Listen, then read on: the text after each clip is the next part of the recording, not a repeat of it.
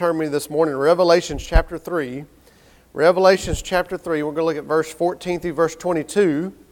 And we're going to talk about the dangers of being lukewarm. The dangers of being lukewarm. How many of y'all can testify yesterday it was not lukewarm outside though, right? Not even close. It wasn't lukewarm inside with AC going on, hardly was it. It has been hot, I'm telling you. It is summertime with 100% guarantee there, right? The dangers of being lukewarm. Revelation chapter 3, verse 14 through verse 22. Scripture says, the angel of the church in Laodicea write, the Amen, the faithful and true witness, the beginning of the creation of God says this, I know your deeds, that you are neither cold nor hot. I wish that you were cold or hot.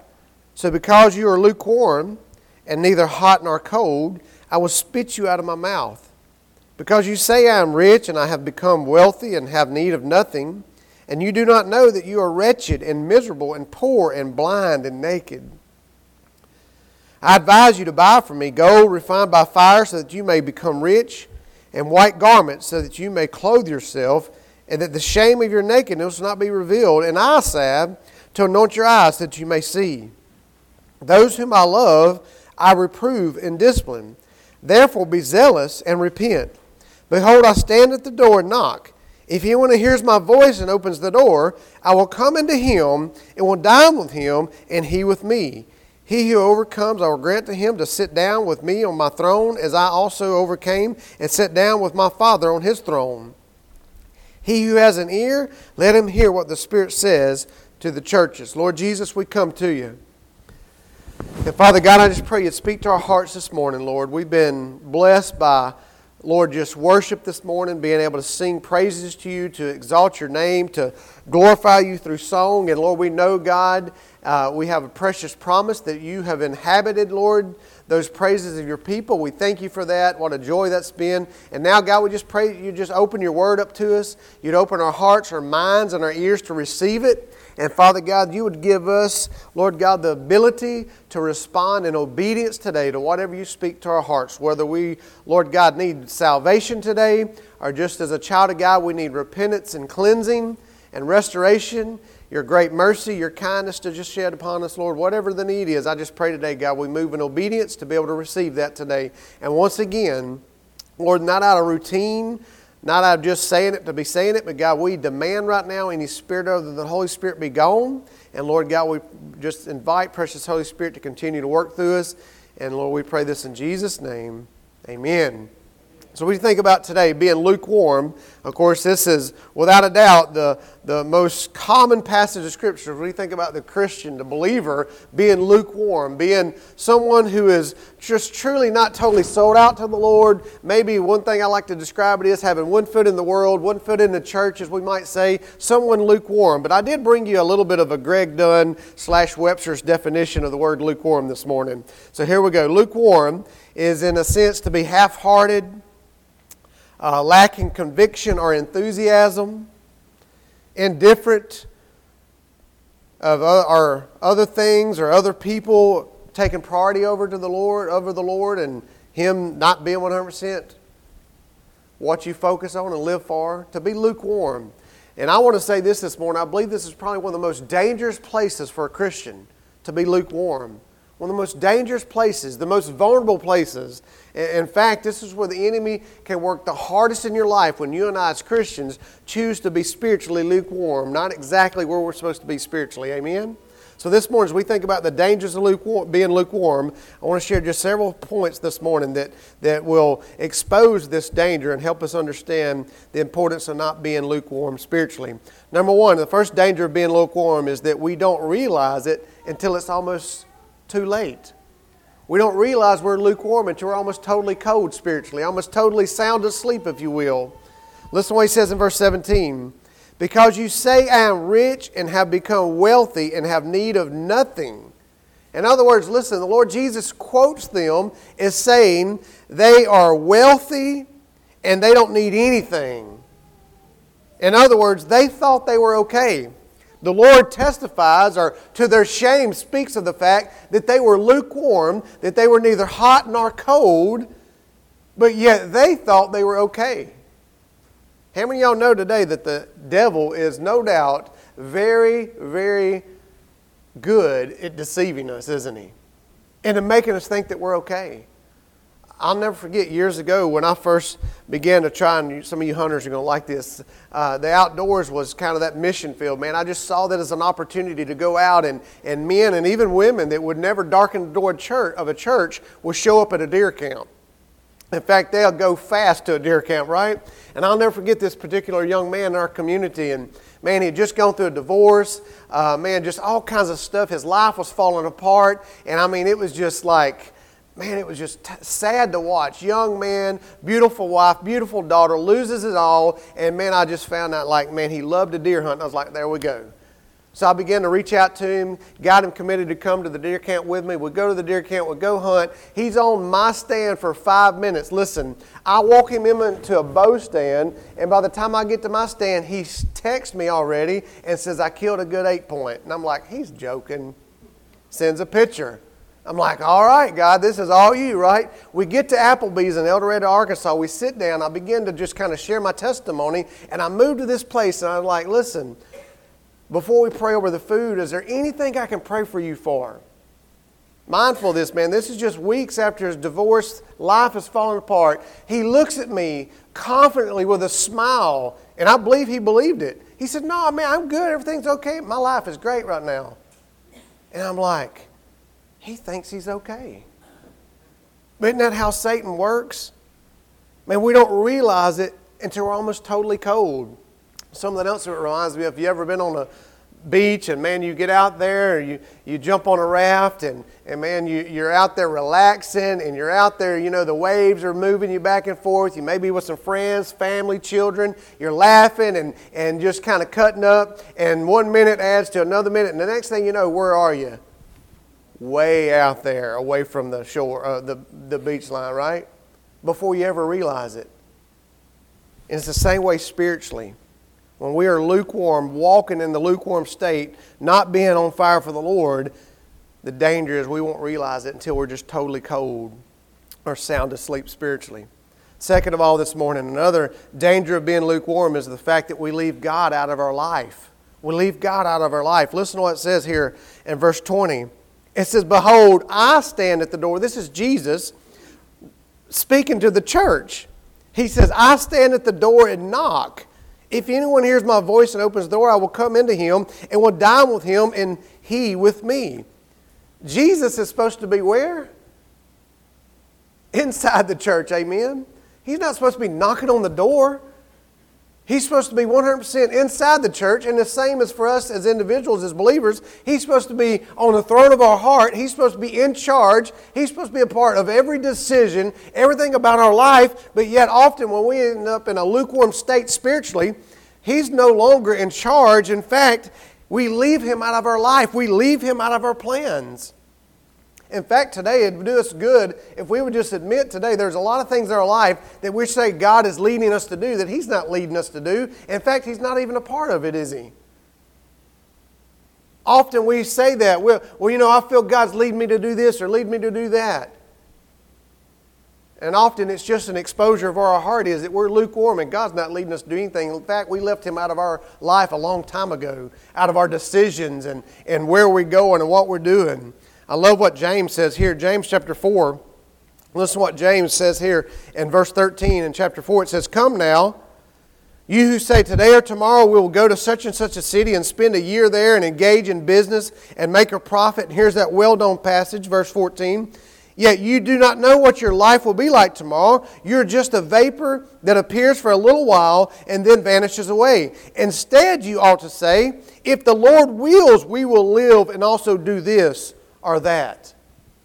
Now, we have got to make certain that we won't slip into this spiritual slumber of being lukewarm to where we just leave God out of our plans and leave God out of our life.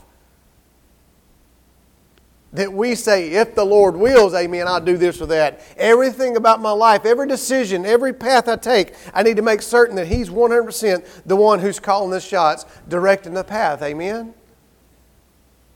I know years ago, man, I'm telling you, I was a youth pastor, and I was bivocational at the time. which for any of y'all that don't know what that is, that's just horror. It's hard. It's difficult. And I was serving and everything else, and I had this church in Blue Springs, Missouri. They had contacted me, and they were looking for a youth pastor, and they wanted me and my wife to fly down, and they wanted us to come and interview, and just through so many different steps, man, they just really, felt like we're supposed to be their youth pastor. And this was our just big church. It was full-time. They ran like 400-something just students. Had a big youth center, everything else, and I'm like, man, this is God's will. This is so awesome, This is Him. And I remember flying down there. I go and we lead the youth service that Wednesday night. We meet with the committee again. They go take us out to eat and everything else. And the whole time I remember, man, the Lord just continued to just kind of let me feel that He wasn't in this. It wasn't Him. Man, He just kept on. There was no peace. It was just kind of this inner turmoil. We finally get back to the motel room, and my wife and I had not even been able to communicate at all. We get back, and I'm telling you, I'm almost depressed because I'm kind of grieving. I'm thinking, man, I'm missing this. God, I can't go here, And I remember thinking, well, no, this has got to be God. This is too good. And I'll never forget sitting on the motel bed on the side of the bed, and the Lord saying, you come here all you want to, but you'll leave me out of your life. I'm not going with you. And I was like, whoa, what? But isn't that so true? Our life, no matter how good something might look, no matter what, we need to make certain that we leave God 100% in charge of every decision, that we not leave Him out of our plans, out of our life, because when we live in these spiritual states of slumber and lukewarmness, we leave Him out of our plans, don't we? And then next this morning, another danger of being lukewarm, when you and I choose to fall into a spiritual slumber, we become blind spiritually, don't we? We become blind. He mentions it in two places. Verse 17 first, he says, because you say I'm rich and have become wealthy and have need of nothing, and you do not know that you are wretched and miserable and poor. And he says, and blind. He's talking about spiritual here, not physical blindness, but blind spiritually and naked. And then in verse 18 he says, I advise you to buy from me gold refined by fire so that you may become rich, and white garments so that you may clothe yourself, and that the shame of your nakedness will not be revealed. And listen to what he says here, and eye salve to anoint your eyes so that you may see. They were spiritually blind in this spiritual state they were in. They couldn't see the forest for the trees, if you will. They were spiritually blind. And man, I don't know if we've ever been in a place where the church is more spiritually blind right now. Where the church is so spiritually blind that they can't see right from wrong. You got men stepping up in pulpits speaking not against sin, but promoting sin because they're so spiritually blind. And I'd love to sit back and be like, man, what in the world is going on? It's so pathetic. I would never be that way. I would never do that. But you know what? It's in our lives too, isn't it? All too often we end up spiritually blind as we allow ourselves to slip into a spiritual place of slumber, don't we? But as I think about becoming spiritually blind, I want to mention three different things this morning. Number one, often we allow spiritual blindness to come in and we don't realize the spiritual state that we're in, do we? I mentioned this first of all a while ago. We don't realize it until it's too late. But often when we allow this spiritual blindness to come in, we don't realize where we're at. We're just kind of in a fog, aren't we? But not only that, we allow pride to set in. Notice what he says. It says, you say you have need of nothing. Isn't that total pride? Spiritual blindness brings pride in our life, doesn't it? We don't need God. We don't need anything. We're good, right? But also when we become spiritually blind, we have blurred vision often, don't we? I'm finding this out on the physical side now. I'm 46 years old. I know I don't look it. I know I look 30, and I appreciate that. I really do. It's encouraging. But yesterday I was sitting on the couch visiting with some folks at the house, and there's a rug under the coffee table, and I look down, and I'm like, well, there's a piece of glass. And so, I've got a 5-year-old. I pick it up, and I'm like, what did he break? And then I ask him, did you break something on the coffee table? And a lot of times he'll sit there with the iPad, eat, and watch, something on there. And so I'm like, did you break something? No, sir. Well, then I asked my wife. And you know what she says? Nobody broke any glass that I'm aware of, but that in your hand's a staple. I was like, I look, and it was a staple. I'm like, and I promise you, before she said that, I would have bet my life Not that I'm willing to gamble with my life, but I'm telling you, I would have guaranteed you it was a piece of glass. I even touched the end of it because the staple was bent on one side a little more and it looked just like a slither of glass. I was like, man, that thing's sharp. But I couldn't see it. It was a staple. But isn't that so true of our life spiritually too? Man, we'll look at something, we'll be like, boy, that's God. That's spiritual right there. That's good. And the whole time, it's not even what we think it is because we're so spiritually blind, blurred vision, right? That happens when we become lukewarm and we allow ourselves to fall into those spiritual states of slumber, don't we? And then next of all this morning, when we choose to be lukewarm spiritually, we also practice idolatry, don't we? Back to verse 17, do you see the idolatry that's there as the Lord speaks, quoting them? He says, because you say, I am rich, I become wealthy, I have need of nothing. Is that not the sad words of someone living in idolatry? What is idolatry? Putting anything or anyone above the Lord. And they said, as the Lord quotes them, I am rich, I am wealthy, I don't need anything. That's idolatry, isn't it? And listen, when we choose to walk in a spiritual state of slumber, when we allow ourselves to be lukewarm spiritually, we are letting someone or something take the place of God in our life, no matter how we look at it. Man, when I let someone or something bring joy to my life other than the Lord, let me clarify that. When I don't let it go through the Lord. Because listen, our families, man, life itself, God gives us all kinds of stuff to richly enjoy, as He told Timothy. But it's through Him, amen. He's got to be number one. Every relationship, every possession, every accomplishment, every purpose in life has got to go through Him. If it doesn't go through our relationship with Him and Him being number one in our life, it's nothing but idolatry, isn't it? They had said, we are rich, wealthy, we don't need anything. And they allowed idolatry to take over, didn't they? Next this morning, I only got just a couple more places here. When we allow ourselves to be lukewarm and spiritually slumber, we walk right out of God's will, don't we? We walk right out of God's will. Anytime I choose to just kind of get lazy spiritually, to get comfortable, to grow lukewarm, I personally am walking right out of God's will. I'm abandoning His will for my life. Even if it's just a little bit, I'm choosing to miss out on God's will for my life. And man, I can't tell you, man, as a pastor especially, I can't tell you the times where I've sat and I've counseled with people. And at times, people would even confess, I know that I shouldn't be doing this. I know that I should do this, but yet still walk right out of the will of God. That's just how stubborn our flesh is, isn't it?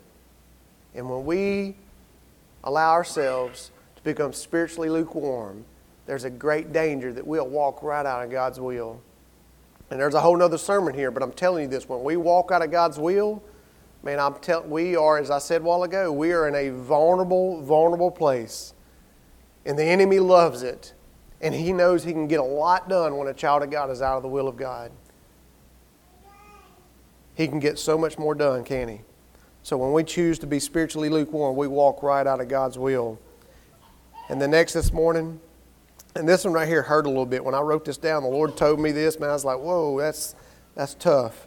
But when we choose to be spiritually lukewarm, we also look like a lost person, don't we? Think about it. The Bible says, let them see your good deeds so that they might glorify your Father who is in heaven. And when we choose to be spiritually lukewarm and not look like Jesus, who do we look like? We look like the world. We look like the enemy. In fact, I want to tell you today, you want to know why we're not experiencing a great revival across this land right now? It's because too much of the church looks like the world, amen? We're so lukewarm and so spiritually asleep that the world looks at us and there's no difference, and they are not drawn to us at all because our life looks just like their life. We look just like them. We look just like a lost person. And I think all too often we get so comfortable and so lukewarm, we're just satisfied with, I know I'm saved, I know I'm going to heaven, what else matters? There's a whole bunch that matters. There's a lot more souls out there that need to be reached, and our lives can't reach them if we don't look like Jesus, amen? And act like Jesus, and love like Jesus, and walk like Jesus. And when we are spiritually lukewarm, we look like a lost person. And the world is deceived, and the world is moved just even that much closer to ultimately going to hell because of our choosing to be spiritually lukewarm.